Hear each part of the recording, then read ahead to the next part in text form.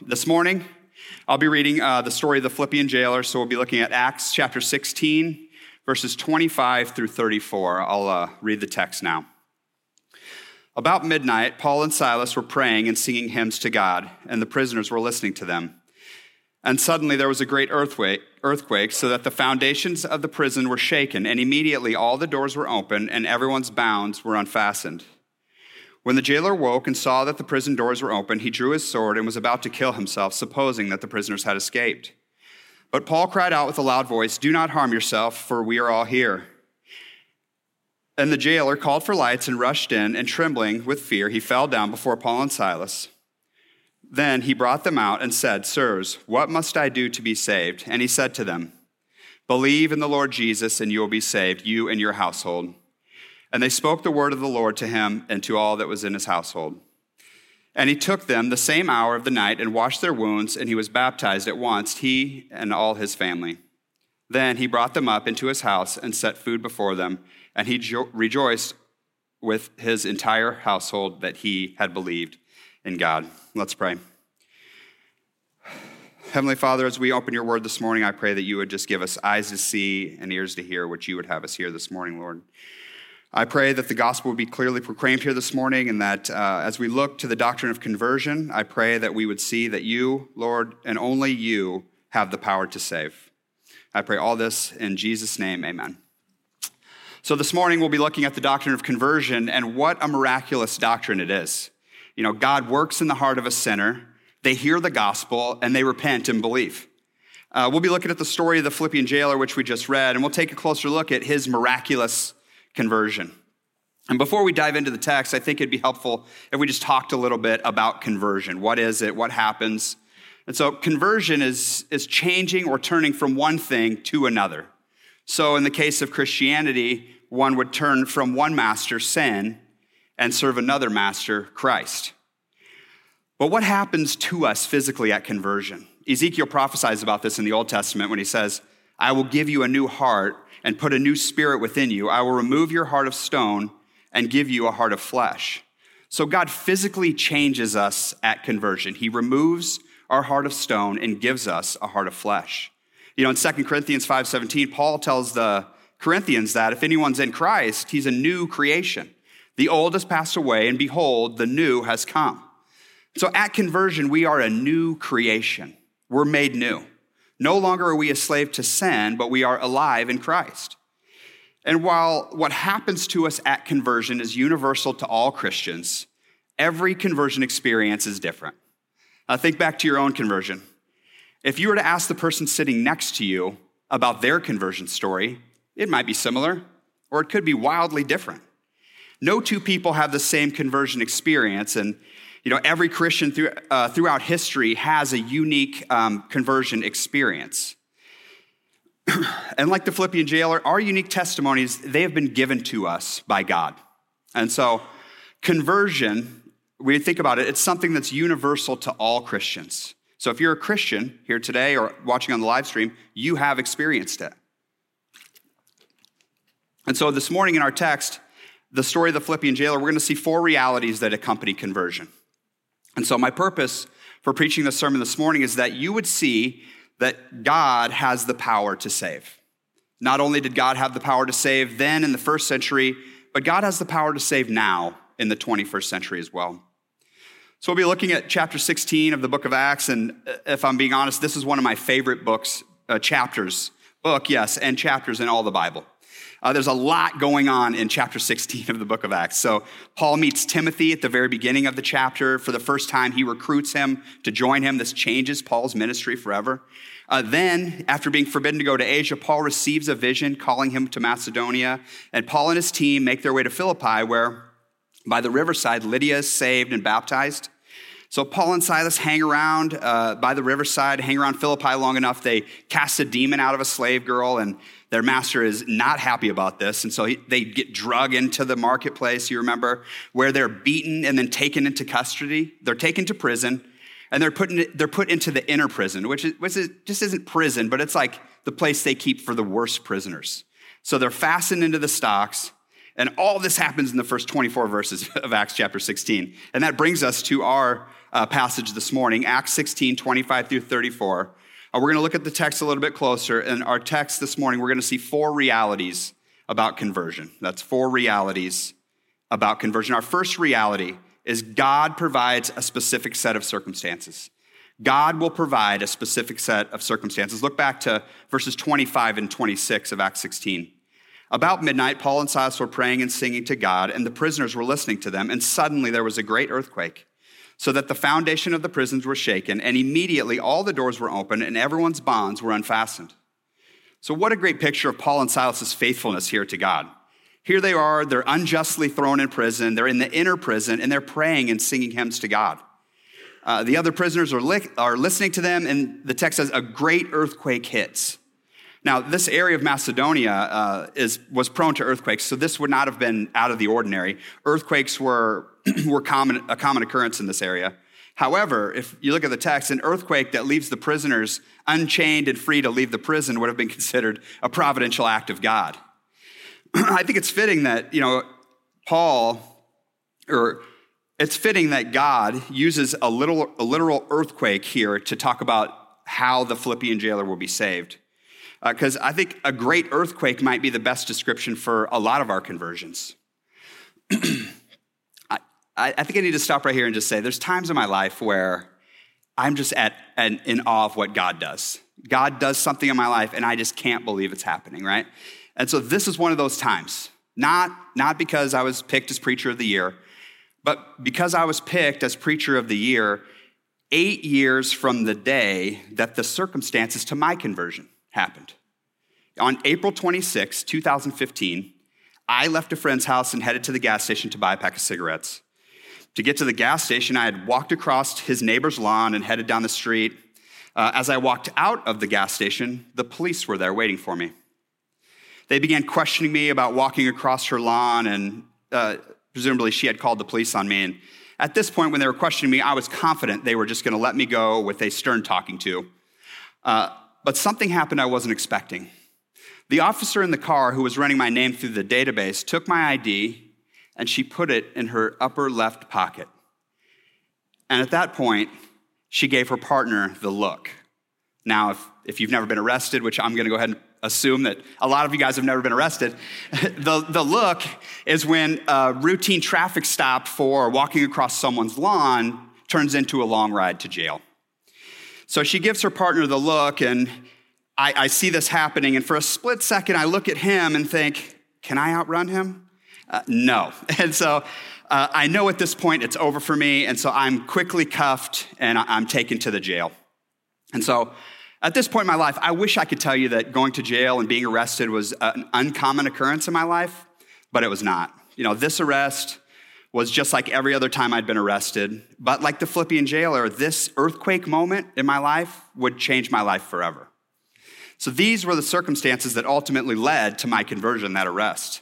And, praise God for my neighbor, my friend's neighbor. Praise God for her.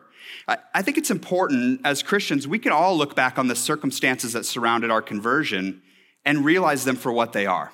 It wasn't by chance or bad timing that I walked across her lawn and she called the police on me. Think back to your own conversion. Perhaps you've been a Christian since childhood. Do you think that your parents sharing the gospel with you and teaching you the scriptures at a young age, do you think that happened by accident?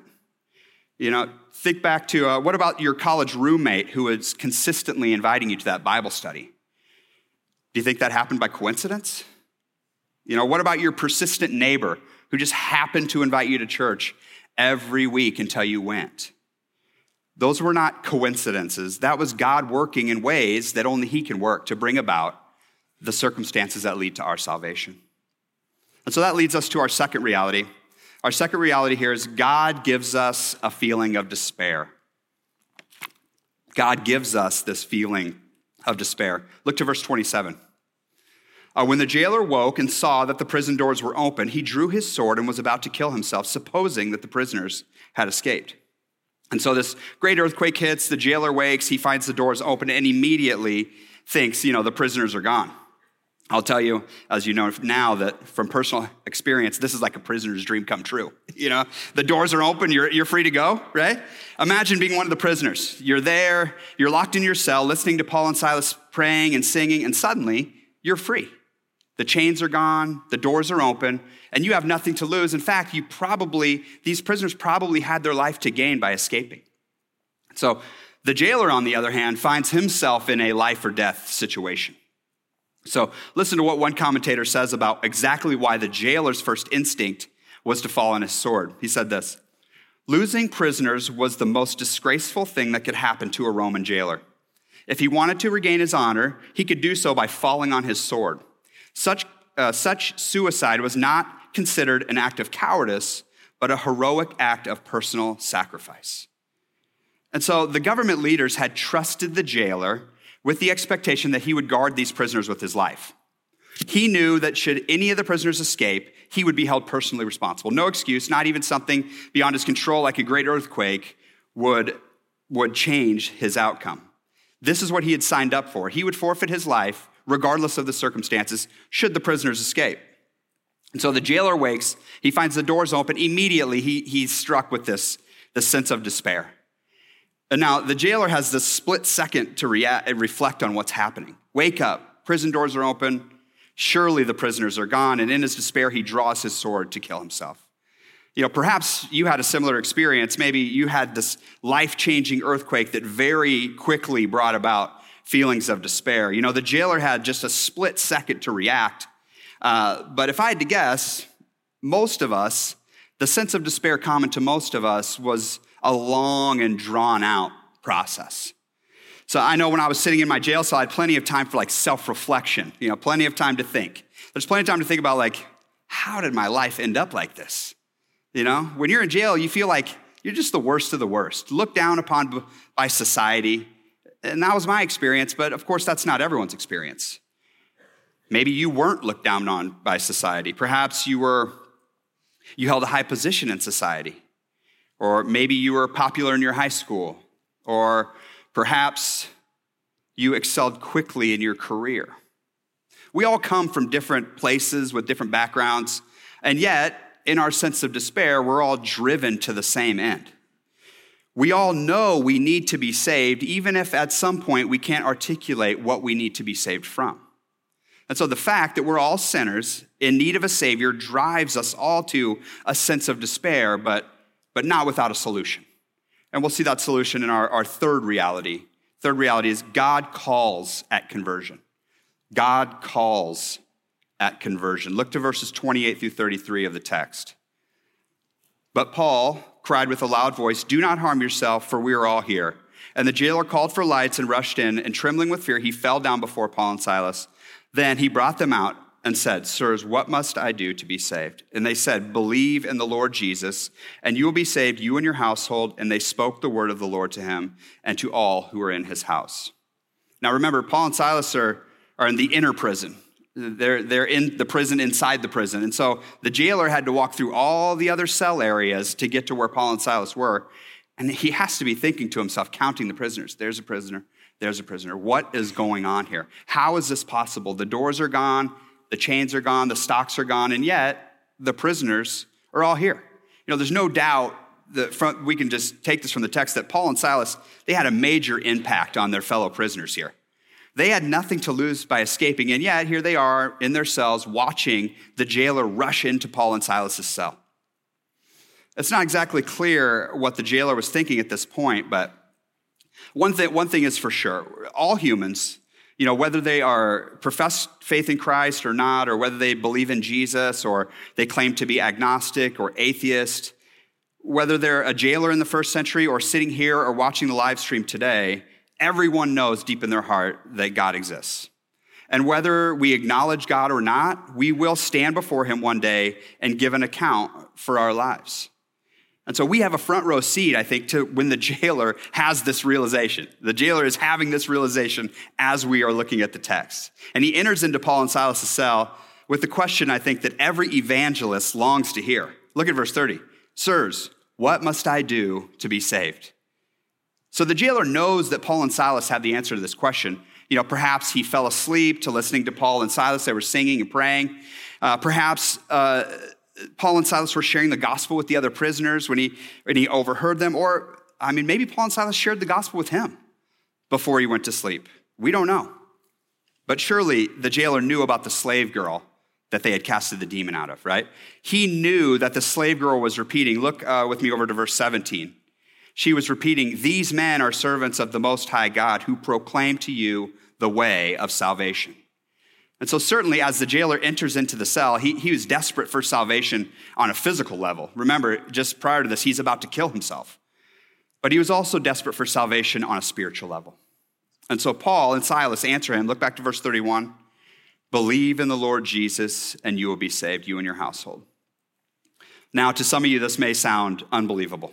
I know to me, if I'm being honest, I'm in my jail cell. I'm reading this, and everything I thought I knew about Christianity was shattered.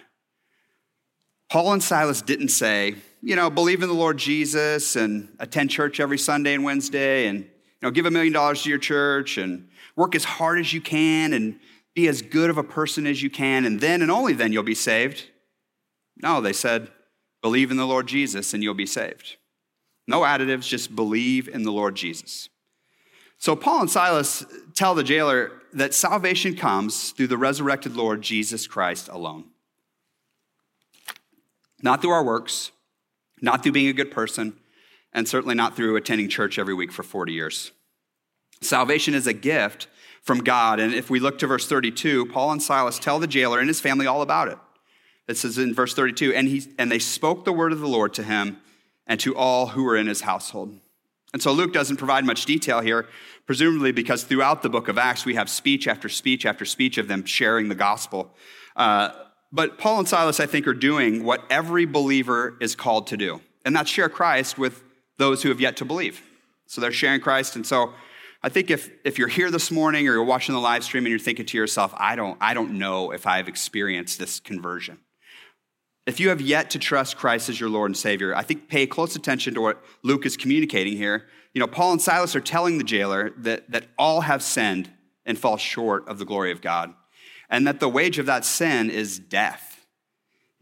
But God showed his love for us that while we were still sinners, he sent Jesus Christ to die for you and for me. Jesus, who was born of the Virgin Mary and came to earth to carry out the will of the Father, he became God's perfect sacrifice for you and for me. He was fully man, fully God, and he was perfect in every way, and he went to the cross on your behalf.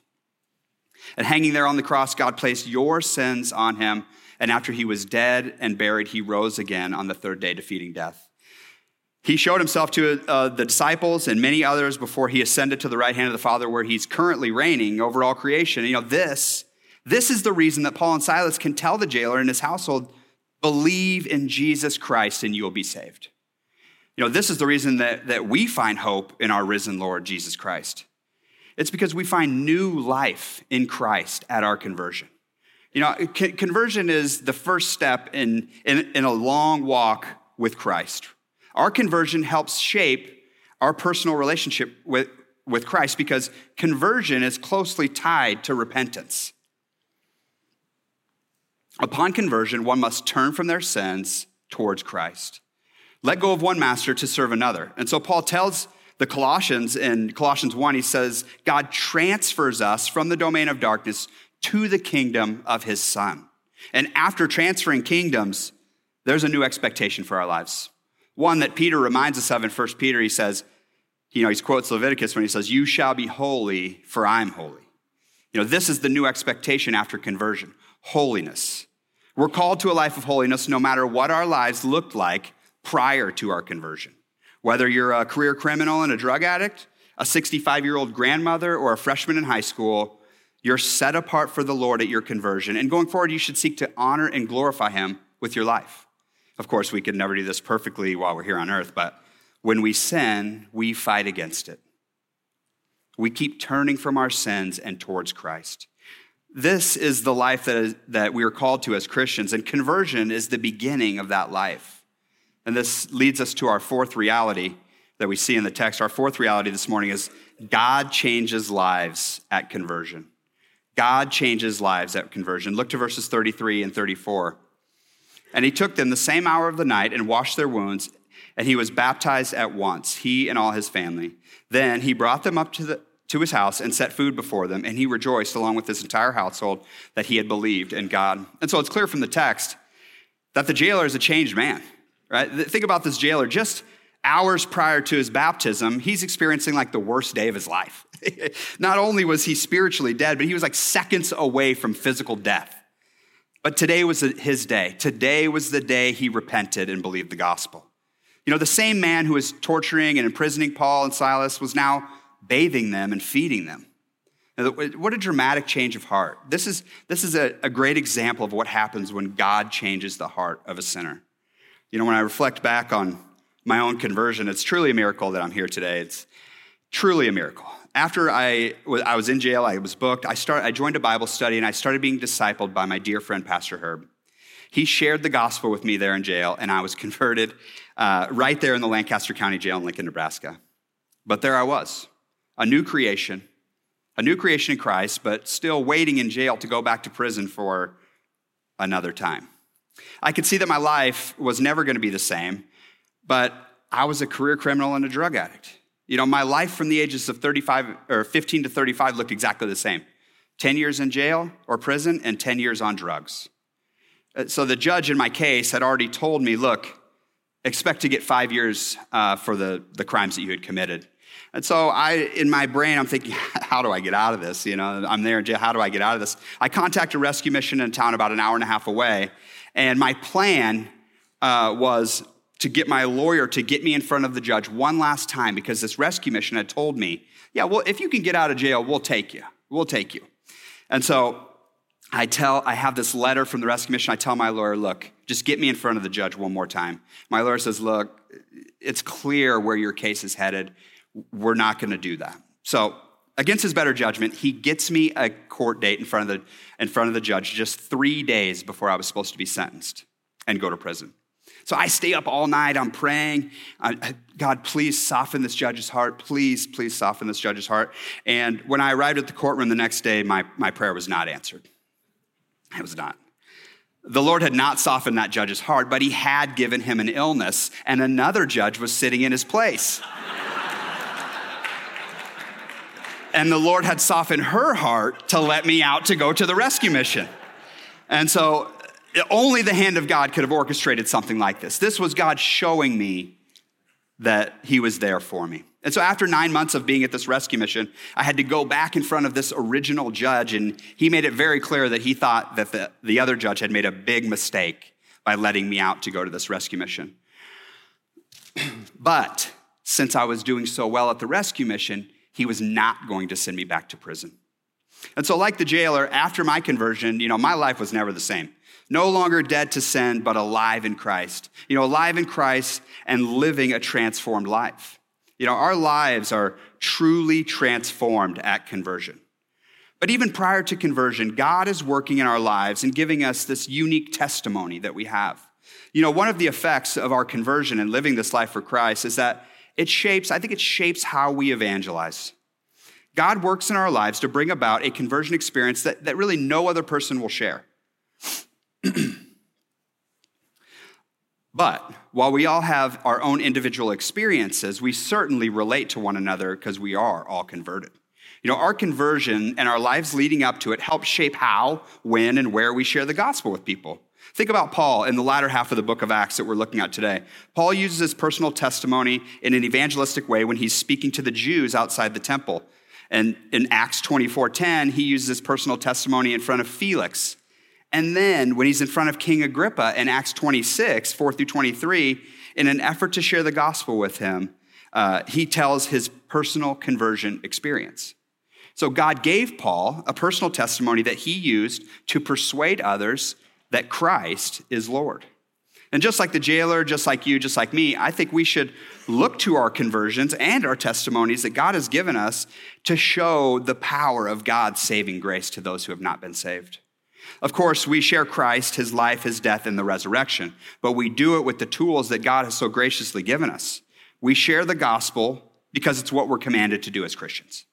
Every person who has experienced a genuine conversion should look to the experience that God has given them and share that with others. And so, friends, I hope that you can look at the story of the Philippian jailer or look at your own conversion experience and know that God has the power to save anyone around you, no matter their circumstances. God has the power to save sinners in the first century, just the same as he has the power to save now in the 21st century. And let's pray. Heavenly Father, I thank you for your word. I thank you for sending your son so that we could be saved, Lord. I pray for my friends and fellow students and the faculty here at Midwestern. I pray that we would seek to honor you and glorify you with our lives, Lord. I pray that you would continue to bless Spurgeon College and Midwestern Seminary. Lord, I pray all this in Jesus' name. Amen.